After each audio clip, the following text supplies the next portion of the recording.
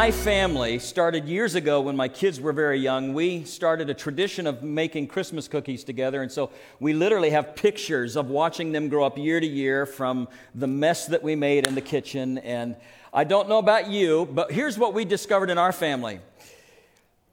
They would break cookies on purpose because the broken cookies you could eat. Sounds like the same thing happens in your family as well. The perfect cookies, you'd get your hand slapped if you went to touch those.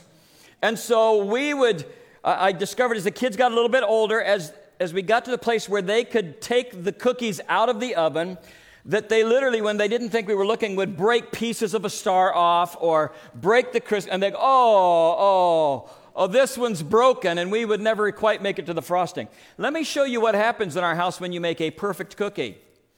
It gets put into a plastic bag. This one here, I believe, was made by Teresa Goldberg over a year ago for an event.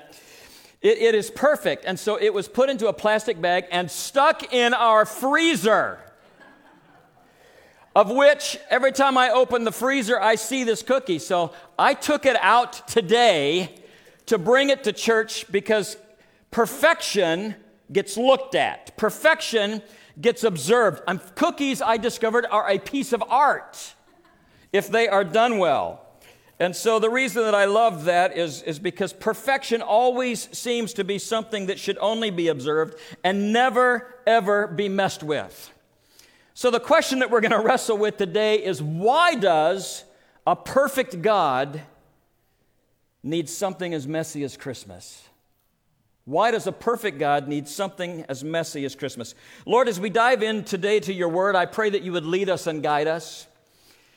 Father, at this season when our attention is focused in so many ways, may we see you for who you are, the love that you've given to us, and may we have it explained to us well through your word of why you needed Christmas. And we pray this in Jesus' name. Amen.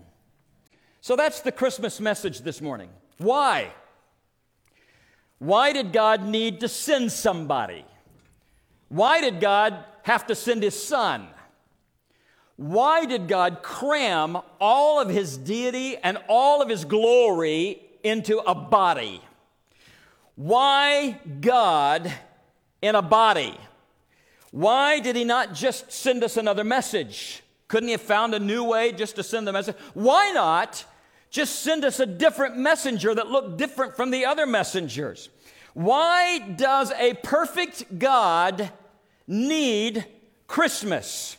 And I want to warn you today that as we get into the answer of this, it's going to be a little complicated and it's going to become very, very personal.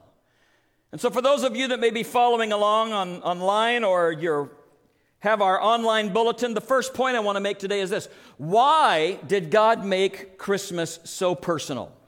In Galatians chapter 4, verse 4, the scripture says this: "But when the set time had fully come, God sent his son, born of a woman, born under the law." So now the question for us as we look at this is not why God in a body.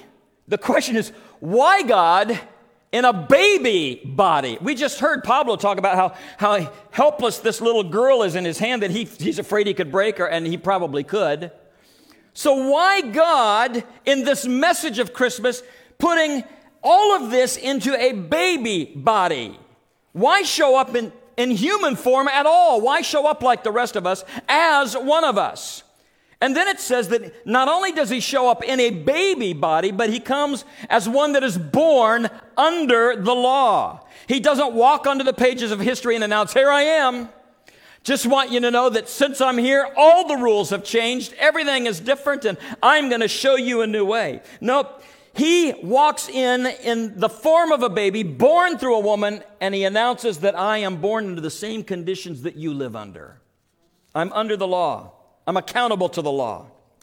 And then the Apostle Paul tells us, as he's looking back over his own history, everything that he has been taught as a young boy, and he sees it differently when he says this: "Now I realize what was going on.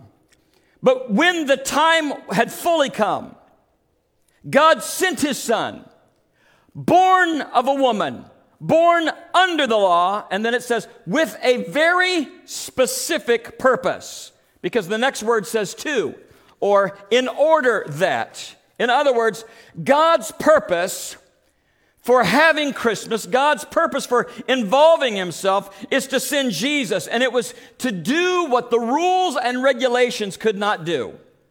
It was to do what the judges and the prophets could not do. It was to do what exile and punishment had not been able to do. It was to do what even the sacred texts could not do or accomplish. God was about to do something very personal, and so he had to do something very relational. To do something personal, he had to do something relational. And because of that, another message wouldn't have done the job. Sending another messenger wouldn't have done the job. He wanted to do something personal, so God did what he needed to do to make it relational. And so God needed Christmas in order to spare us from what would come without it. And we look at this and say, well, then why did God need Christmas? Because the verse goes on to say this, to redeem. He needed Christmas to redeem those under the law, that we might receive adoption to sonship. So we look at this and we recognize God didn't just want to move not simply nations and not simply tribes of people, but to move individual people into an individual relationship with himself. And so at Christmas, God took the first step of removing all of the obstacles that would keep us from unrestricted fellowship with him. All these barriers, all these boundaries would be removed. This was personal, so God had to come in person. This isn't one of those events where the King of Kings could just send another emissary. It wouldn't have been good enough for somebody else to show up and say, I've come with a message from the king. And as you think about it for a minute, this is what we come to. How would we know where we stood with God if God had not come to stand with us? How would we know where we are with him if he hadn't come to be with us? In other words, how would you know where you stood with God if God did not come to stand with you? A message wouldn't get it done. Another messenger wouldn't do it. In fact, a miracle wouldn't get it done. So here's what happened. One of the things that we've heard a lot about lately in our culture is demonstrations. How many of you have heard about that? In fact, we've even talked about, well, if they limit the number of people we can have in church, then we're just going to have a spiritual demonstration in our church so that we can all come. But we've heard a lot about this. Interesting enough, did you know that God staged a demonstration? We look at this and it says at just the right time, God staged a demonstration. Because we know and God knows that actions speak louder than words on a written page. It had to be a demonstration that would be documented. It had to be a demonstration in history on planet Earth that could be documented in such a way that here we are hundreds and hundreds of years later and that we would still be talking about it and the people would know about it. So today, if you're here today or if you're watching online and you're a skeptic, maybe this whole season thing has just got you bothered because you just don't believe, or maybe you're not a Christian at all and you've just looked at this and you thought, man, there's nothing to this. Or maybe you have decided, here's the way I'm going to deal with Christ. As I get older and when it's more convenient, then maybe I'll deal with it. Or maybe this whole thing is just a fairy tale to you. I do not want you to miss this morning the gravity of the history of the story of Christmas. 4,000 years ago, God promised that he would do something through the line of Abraham. 2,000 years later, Jesus was born. And this is what you need to understand. 2,000 years after Jesus was born, we are sitting in a church service on a Sunday morning, and we are still talking about it because it's alive and real. So try to imagine, in your life, and I've discovered that the older I get, how much easier this is for me. In your life, how many details have you forgotten? In fact, if it wasn't for pictures that we can look at in the past, we would lose certain things of our own history. In fact, you talk to grandma and grandpa and you're saying, now what year was it you got your first car? And they're going, I don't know. I have a picture of it somewhere. We lose those details if they're not documented and held for us. And so as we get older on all of these things, we lose dates, we lose details. Significant things have happened over the history of the last 2,000 years that because they were not documented have been lost to history. And yet think about this. The birth of a Jewish baby in the armpit of the Roman Empire became a household name. Because the scripture says, when the set time had come, when the time was perfect, when God knew it would not slip through the cracks of history, He sent His Son into this world, born of a woman, to redeem those under the law so that we might experience adoption to sonship into the family of God. It had to be a demonstration that was documented. And so the Apostle Paul, when he is writing his complicated letter to the Christians who were living in Rome, and I want you to know it was not easy to be a Christian living in Rome at that time. In fact, the fact there were Christians living in Rome at all indicated that they understood the fact of Jesus' resurrection from the dead. But hundreds and hundreds of people within just a few years had embraced Jesus as their Savior while they are living under the imperial rule of Nero. And so he writes to these Christians in Rome. And here's what he says in Romans chapter 5, verse 8. But God demonstrates. But God demonstrates. In other words, God shows us. He acted it out. He put actions to His feelings of love, and He says, I want to show you how much I love you. Now, some of you have had people in your life that have said to you, I love you. Some of you have had people in your life that have tried to manipulate you by saying to you that they love you. The difference is that just because you can say the words, if there's no behavior behind those words to indicate that there's value to them, then we can dismiss it as simply being manipulated. Because if somebody loves you, they'll sacrifice for you. But God demonstrates. He didn't just tell us, even though being a perfect God, it would have been believable for Him when He says to us He loves us. We would have believed it because He doesn't lie. But it says He demonstrated His own love for us in this. And the this that He's talking about is those things which the prophets had hinted about for years. It was the thing that had been foretold for years. It was the thing that sacred text had foreshadowed. But this was the thing that in Jesus God demonstrated and documented for the entire world to see. For God demonstrates His own love for us in this. While we were still sinners, Christ died for us. Now, this is an amazing statement. Because this statement takes Christmas and makes it personal. And Paul would have understood this as he's writing this under the inspiration of the Holy Spirit. It would have dawned on him just how personal this was to him. Because he's writing this and he's going, while I was still sinning, while I was still resisting, while I was still doubting, before I even knew God had sent His Son into the world, while during the time of my worst rebellion, Christ died for me.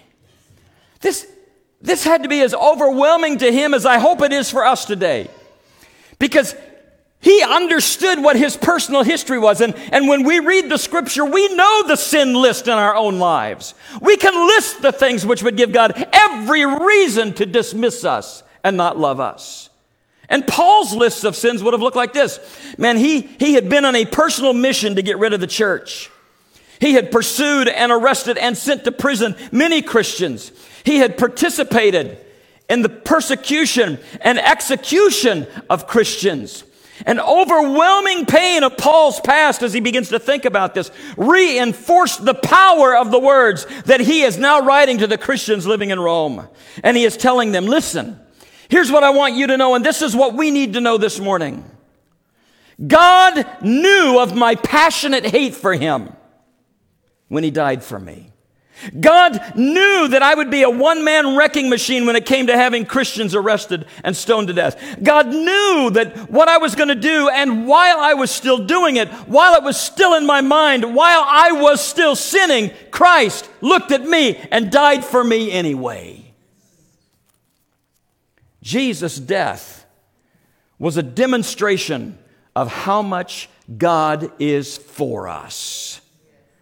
That's why at Christmas, God made it personal. It was personal. This leads me to another question.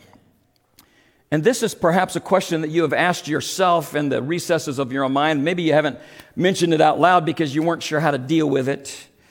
Perhaps you've been a Christian a long time, and if somebody were to ask you this question, you're not sure how you would answer it, and so you've kind of held back on sharing your testimony. Or perhaps you're not a Christian today, and the reason that you're not a Christian is because you've never been able to answer this question well enough to bring you to a place of decision.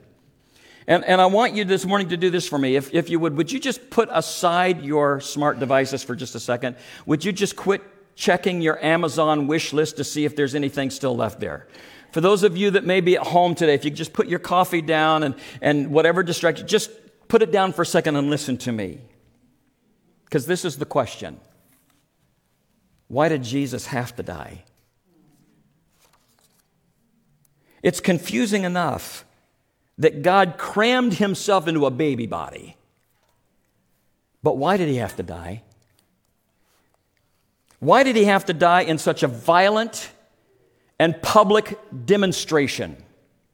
Why the blood, the gore, the beating, the having his beard pulled out in chunks from his face, the thorns, the nails in his hands and feet, the spear thrust into his side? Why all of that? Why couldn't Jesus just have stood and pronounced, everybody is forgiven? Why couldn't he just say it? He could have just easily stood on a hillside and said, hey, I need all of your attention, please. Gather around. I've got a great announcement for you. Here's what it is. Listen, everybody. I just want you to know one last thing before I leave this place. You're all forgiven. It's done. I forgive you of all of your sins. Just want to leave you with that last message. You are forgiven. You have eternal life. You're all going to spend eternity with me in heaven. Everybody's forgiven. Spread the good news. I'm going home to Dad now. Why didn't he do that? A couple of reasons. First of all, nobody would have believed him if he had said it. Nobody would have believed him. You're saying, well, how do you know that? Because I've got some scriptural examples of it. In Luke chapter 5, verses 18 through 25 is one of the most fascinating accounts for lots of reasons, because it's an account of a paralyzed man whose friends lowered him through a neighbor's roof. I have always wondered what that insurance form looked like when that neighbor was trying to get his roof paid for. Jesus was at my house. They literally took the man's roof apart and lowered this man down. And in verse 20 it says, when Jesus saw their faith, friend, your sins are forgiven, he said.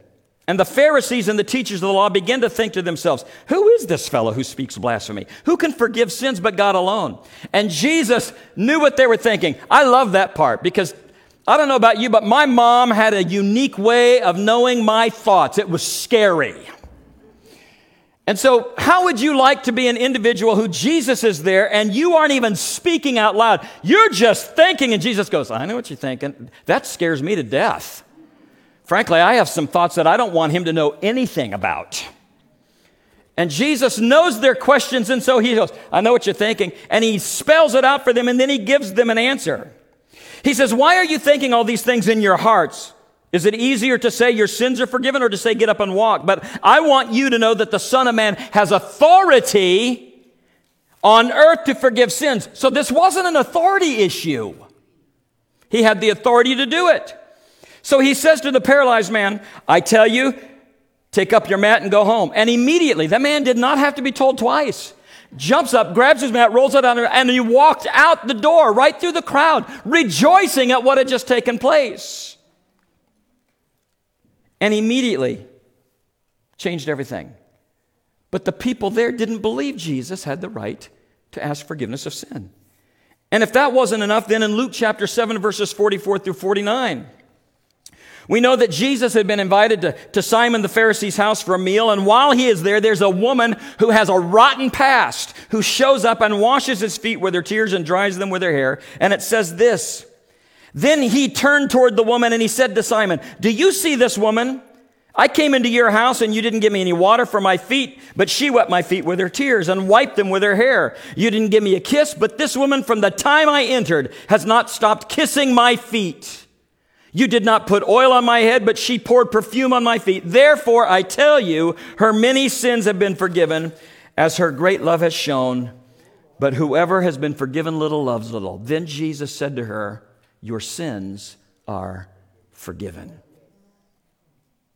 But the other guests that are listening to all of this said among themselves, "Who is this that he even has the right to say your sins are forgiven?" So if he had just stood up and pronounced everybody's sins are forgiven, which he had the authority to do, nobody would have believed him. Because it says right here, both times he did it, it caused a stir, and they were saying, wait a minute. You can't forgive sin. You may be able to look at somebody who wronged you and say to them, "I forgive you," because that's within your realm of responsibility. But you can't stand up and say to everybody that their sins are forgiven. And nobody has the right to forgive somebody else sins against which they have committed against God. No mere mortal can do that. It's impossible. So if Jesus had simply said, "I just want to pronounce that everybody's sins are forgiven," no one would have believed him, because they didn't believe him when he did do it. They wouldn't have taken him seriously. In fact, if this is the way that Jesus had wanted to deal with sin, this story would have died in the first century, because only a crazy man would claim to be able to forgive people of their sin against other people, and it would never have been documented. But more importantly, and this is the part that I don't want you to miss, there's a reason Jesus had to die. Here's the reason Jesus had to come in a baby body. Here's the reason that God sent his Son into the world to live among us, to grow up as one of us, and to die in such a public and violent and documented way, demonstrating for us his love. Here it is. Because God is the author of life. He's the author of life. God is the author of your life. And honestly, we're still trying to figure out this life thing. The smarter and more technological we become, we begin to discover new different things about it. But listen, life is sophisticated and life is complicated. Your cells are smarter than your brain. Your body is doing things that you don't even understand. In fact, for generations and generations preceding us, the bodies were doing things that your forefathers didn't understand then, but we are just learning about now. We didn't understand germs for hundreds and hundreds of years. We're just figuring that part out. But God is the author of life. God is the author of your life. And so listen closely. This is the message of Christmas. When you dishonor the source of life, you dishonor God. To dishonor the source of life is an expression of ingratitude deserving of the forfeiture of life itself. In other words, you owe, and I owe, and we owe God our lives, and to disregard God and the life that he has given for us disqualifies us from even living it fully. How many of you know that we live in a culture of ingratitude? You understand that? Okay. As an illustration this morning, I'm going to tell a hypothetical story about a hypothetical family with hypothetical children and grandchildren. It's Christmas morning. And mom and dad and grandma and grandpa have been searching all night for where they hid the gifts because they have forgotten. And after they find them, they spend the rest of the night wrapping those gifts while the kids are sleeping. And just as they finish, the sun begins to peak above the horizon, and the kids instantly wake up earlier than they've ever waken up before. And they come running into the living room, and there is a tree, and gifts are flooding out from under the tree. And those kids are looking at that, but they have no idea how hard Mom and Dad and Grandma and Grandpa and friends and aunts and uncles have sacrificed to be able to provide them what is there. And because this hypothetical family is a Christian family, they read the Christmas story before they opened their presents. And then the kids sat down in different places, and their gifts were brought to them and surrounding them. And at some point, one of these hypothetical children looks at their brother and starts counting their gifts. 1, 2, 3, 4, 5, 6, 7. They look to their sister and starts counting their gifts. 1, 2, 3, 4, 5, 6, 7. And then they look at their own pile. You know where I'm going with this? 1, 2, 3, 4. Mom! This is not fair! They may have a giant one there in the pile, but there is an inequity there, and they're disappointed with it before they even begin to open their gifts in this hypothetical family. We live with this spirit of ingratitude that is alive and well, and we would love to think that we outgrow it, but we don't, because as adults we hide it better. Well, somebody's been blessed this Christmas.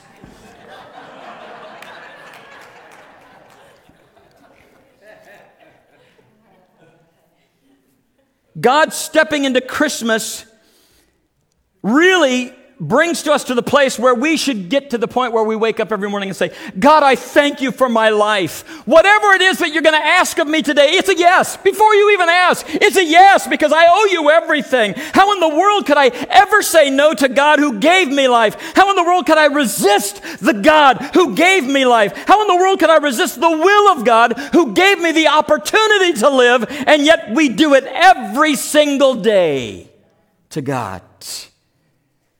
You did not choose your birth date, and the chances are you will not choose the date that you will leave this planet. But somehow, between these miraculous bookends, we have been given life that we shake our fist at God and say, I'm going to do what I am going to do, the way I want to do it, whenever I want to do it, and you can't make me do anything. And we deserve to lose the greatest gift God ever gave us, the gift of life. We owe a debt to the giver of life that we cannot pay. We owe him our lives because he's the author of your life. But God demonstrates his own love for us in this, that while we were still sinners, Christ died for us. The last part means this: Christ died in your place. We deserve to give up the thing that is most valuable to us because we have been disrespectful of the giver of life. And after the resurrection, Jesus sends his disciples into Jerusalem, and he told them to stay there until the Holy Spirit comes upon you and empowers you to take the good news to the world.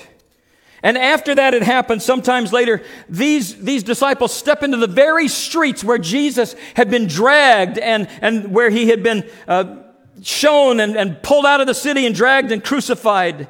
And there, in the presence of the very people who had done this to Jesus, those who had arrested him and crucified him, they stand there face to face, and here's Peter and Andrew and James and John. And as they are in those very streets, looking at the very people that arrested and crucified Jesus, it tells us what they told them in Acts 3:14. You disowned the holy and righteous one, and asked that a murderer be released unto you. When Jesus was on trial, Pilate offered to give Jesus back and to spare his life, and instead to release somebody who was much more corrupt, and they chose to allow a murderer and Barabbas to be freed over Jesus. They chose a man who took life over a man who could give life. And they were stunned. And then there's this next line in this verse that grabs you. As these men were staring into the eyeballs of the men and women who had arrested Jesus, and they said this in verse 15, "You killed the author of life, but God raised him from the dead." And the implication is this: God laid down his life for you so that you could have life. Because we know in John 10:18 it says, "No one takes my life from me, but I lay it down to you."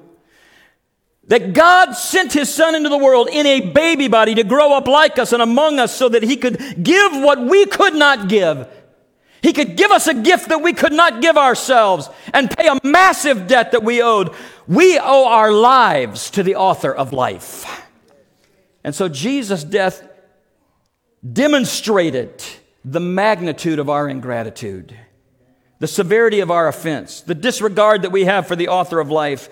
We abused the supplier. We deserve to lose the supply. So Jesus' death demonstrated the magnitude of our ingratitude, and Jesus' death demonstrated the magnitude of his love for you. You cannot demonstrate love without sacrifice. You cannot demonstrate great love without great sacrifice. Because here's what we know today: love must be shown to be known. You can't have somebody love you if they're not willing to sacrifice for you. So how does God do this to a world that he claims to love? How does God make known to us his image? How does God demonstrate at a personal level his love for you? He gives you the greatest sacrifice that could ever be given. Because he knows that you never really know how much somebody loves you until you're willing to see how much they're sacrificed for you. And in Romans 5:8, but God demonstrates his own love for us in this: while we were still sinners, Christ died for us. Kay, would you please come to the keyboard? You see, God needed Christmas. God needed Christmas to demonstrate and document his love for us as a rebel race. Otherwise, how would we have ever known? So when the time set had fully come, in this moment of time when everybody had given up hope, when nobody was looking for it, interesting enough, when the Roman Empire had laid the groundwork for the message to be distributed, when a time when the temple system had become so corrupted that it was hard to even take it seriously, and people were thinking, if this is what God's about, I don't want anything to do with it. When the time had fully come, a Jewish carpenter discovers that his fiancée is pregnant.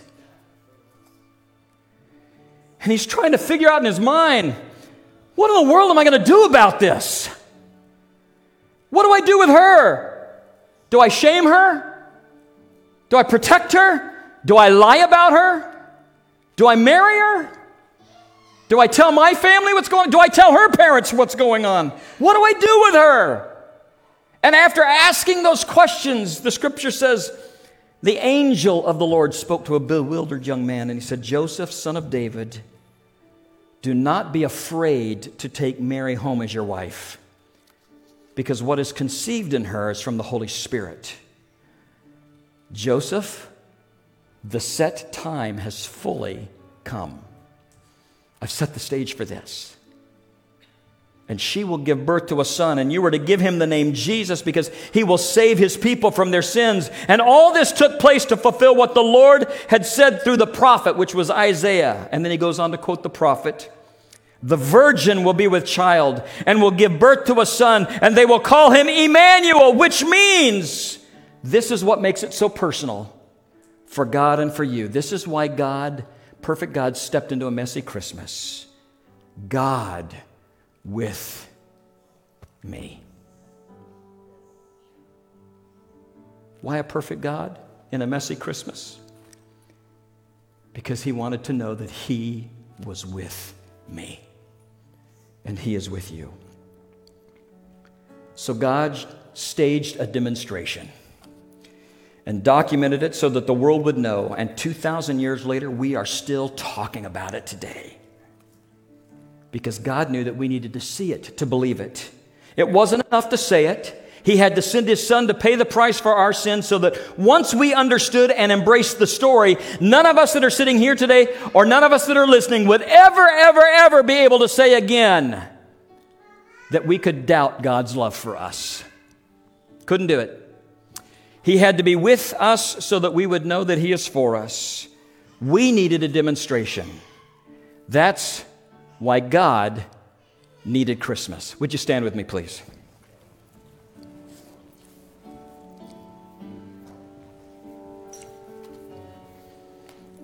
I hope today that there was an aspect of this that began to answer some questions. For those of you that may be doubting, for those of you that have just wondered, why Christmas? Why did God do this?